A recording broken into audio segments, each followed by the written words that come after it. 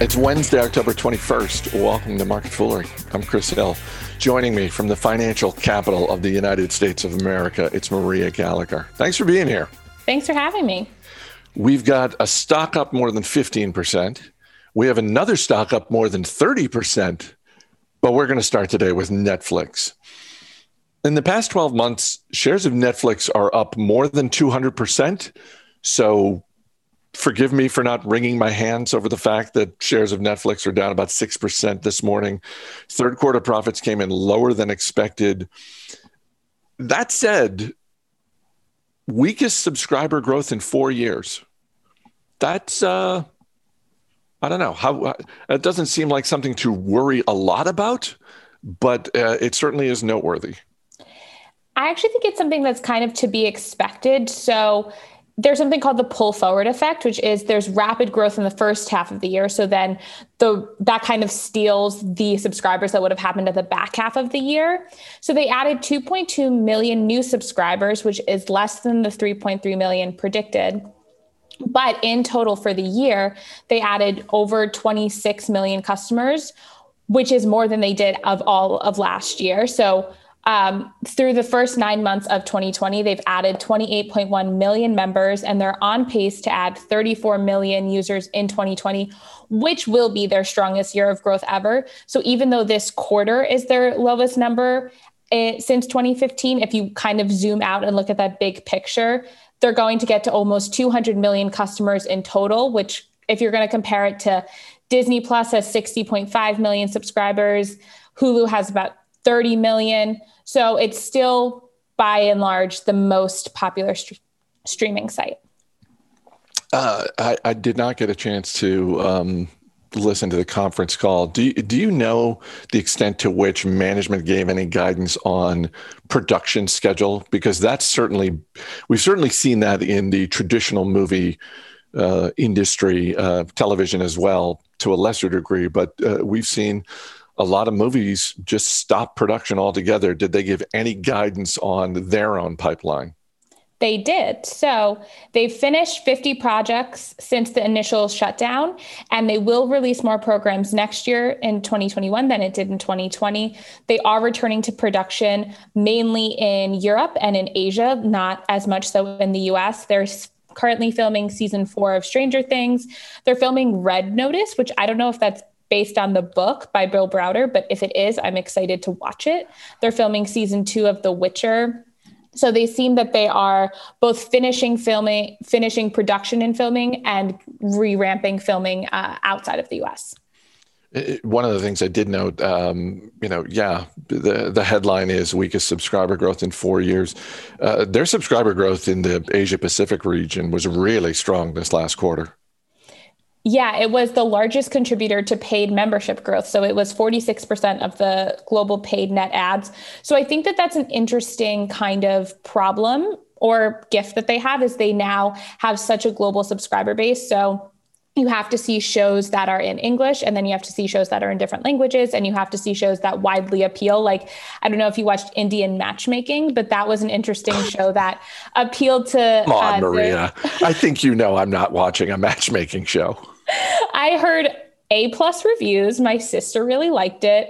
But I think that that's an interesting kind of experiment. And you see that it was very popular in India, but it was also super popular in the US. So trying to figure out how they can get shows and movies that have that wide appeal while also focusing on those niche shows as well that do really well, like The Umbrella Academy or The Social Dilemma, the documentary that came out. Last thing before we move on, what is Red Notice? It is a book by Bill Browder that is very good if anyone's looking for an investing kind of thriller. It seems like it's fake, but it's actually real. You can look it up. It's based on his life investing in Russia at the fall of the Soviet Union. And you kind of understand how the oligarchs get into power. And then things get a little bit stressful, is the word I'll use. But it's a great read. Would highly recommend to anyone who is looking for something like that. All right. I'm much more likely to watch that than I am the matchmaking show. Analysts were expecting Snap to post a loss in the third quarter. Instead, Snap reported a profit of 1 cent per share. Revenue was also higher than expected, and that combined to send shares of Snap up 31% this morning. Look, I get that they surprised with a profit, but 31%? So it's interesting. I think that right now is the time where we're seeing advertisers figure out which of these platforms give them the highest ROI. And so as we continue to see advertising shift to more digital and more social platforms, I can't remember the last time I bought something that wasn't advertised to me on Instagram. I'm almost exclusively shopping from Instagram targeted ads. And so I think that it's a really interesting kind of evolution of advertising that we're seeing. And it might be, I know you spoke a little bit earlier about how Pinterest shares were up. And I think that that's kind of in the same vein. And so Q3 sales were up 52% for Snap to 687 million. They have 249 million daily active users in the quarter. That's up 19%.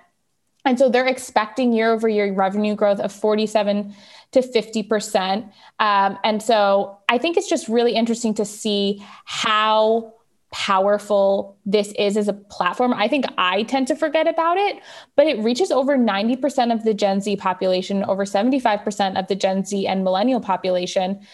Their new lens that they used with AR that turned people into anime characters actually people engaged with the lens 3 billion times in the first week. So it has this massive, massive reach that I think people forget about, including me. So investing is all about the future. And because it's all about the future, there are times when, as investors, we kind of have to set aside any preconceived notions that we hold about a given business or an industry or a CEO.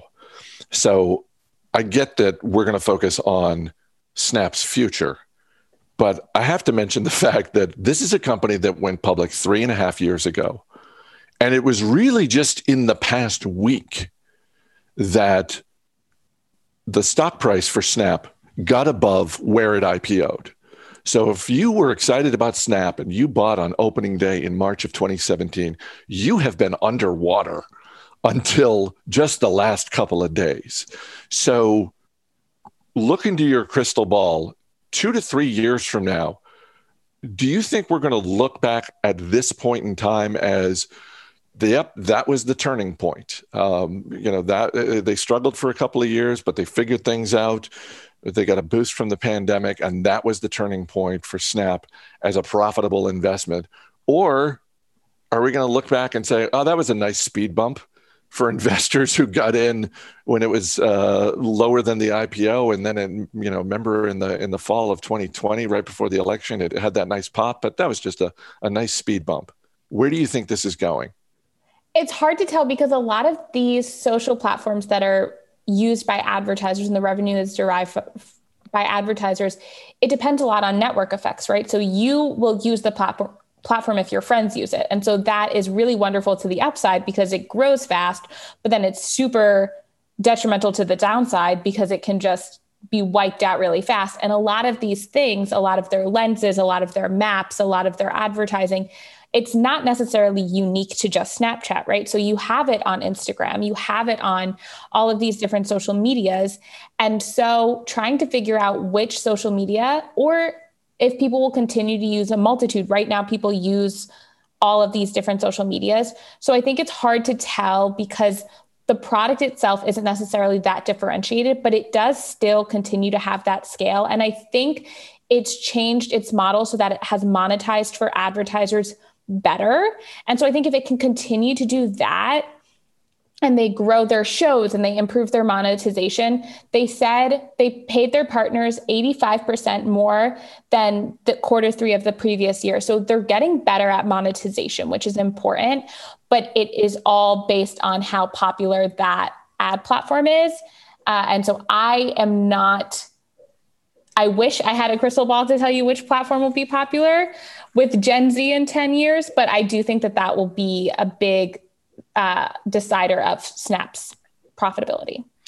Well, and you point out something that I think we always have to keep in mind anytime we're looking at a business that makes its money off of advertising. Their ability to deliver results for advertisers, the more they can sustain that, the more trust they build up with their advertisers, the more likely they're going to be part of those ad budgets going forward. So it will be interesting to see. But this is for people who have held on to this stock the last few years. This is welcome relief, because it's been a rough ride for the last 3.5 years for shareholders. WD-40 wrapped up the fiscal year in style. Fourth quarter profits came in higher than expected, and shares of WD-40 up 16% this morning. And, Maria, Gary Ridge, the CEO, said something. We've heard similar comments out of management at Home Depot and Lowe's, talking about strong demand from consumers and renovations. People trapped in their homes, home renovations are on the rise. That helps a company like WD-40. Yeah, I actually didn't realize that WD-40 is a $2.7 billion company.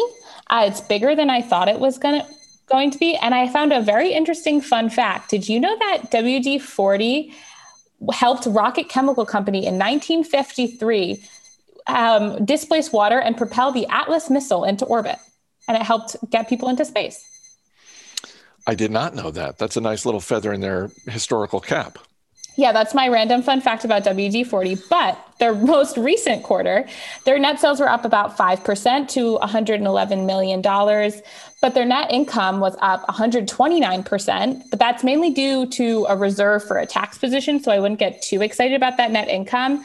But so I think it's just, like you said, they talked a lot about how all of these people, it's called isolation renovation projects. The more time people are spending isolated, the more time they're spending making home improvements. They sell their products in over 176 countries. So it has a pretty wide base. It has a continued strong growth. I don't see it getting hurt by people staying at home any longer.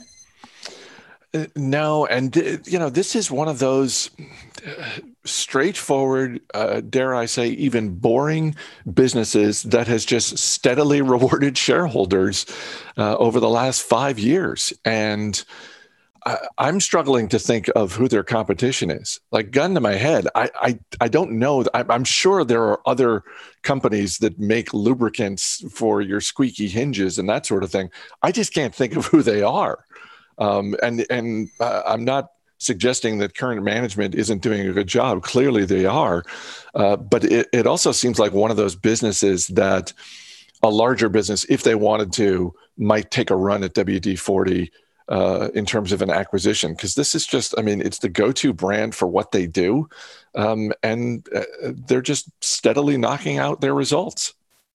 Yeah, I feel like it's just a great company that has their one thing that they do, and they do it really well. They haven't tried to expand and do a ton of different things.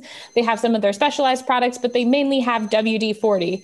And so instead of kind of reinvesting all of that money into projects, they pay it out as a dividend, and they continue to be a steady Eddie. So I think it's a really good acquisition target for like a Home Depot or a Lowe's if they're looking to grow some of their named products. But I think it'll continue to do well on its own. Maria Gallagher, always great talking to you. Thanks for being here. Thanks so much for having me. As always, people on the program may have interest in the stocks they talk about, and the Motley Fool may have formal recommendations for or against. So don't buy or sell stocks based solely on what you hear. That's going to do it for this edition of Market Foolery. The show is mixed by Dan Boyd. I'm Chris Hill. Thanks for listening. We'll see you tomorrow.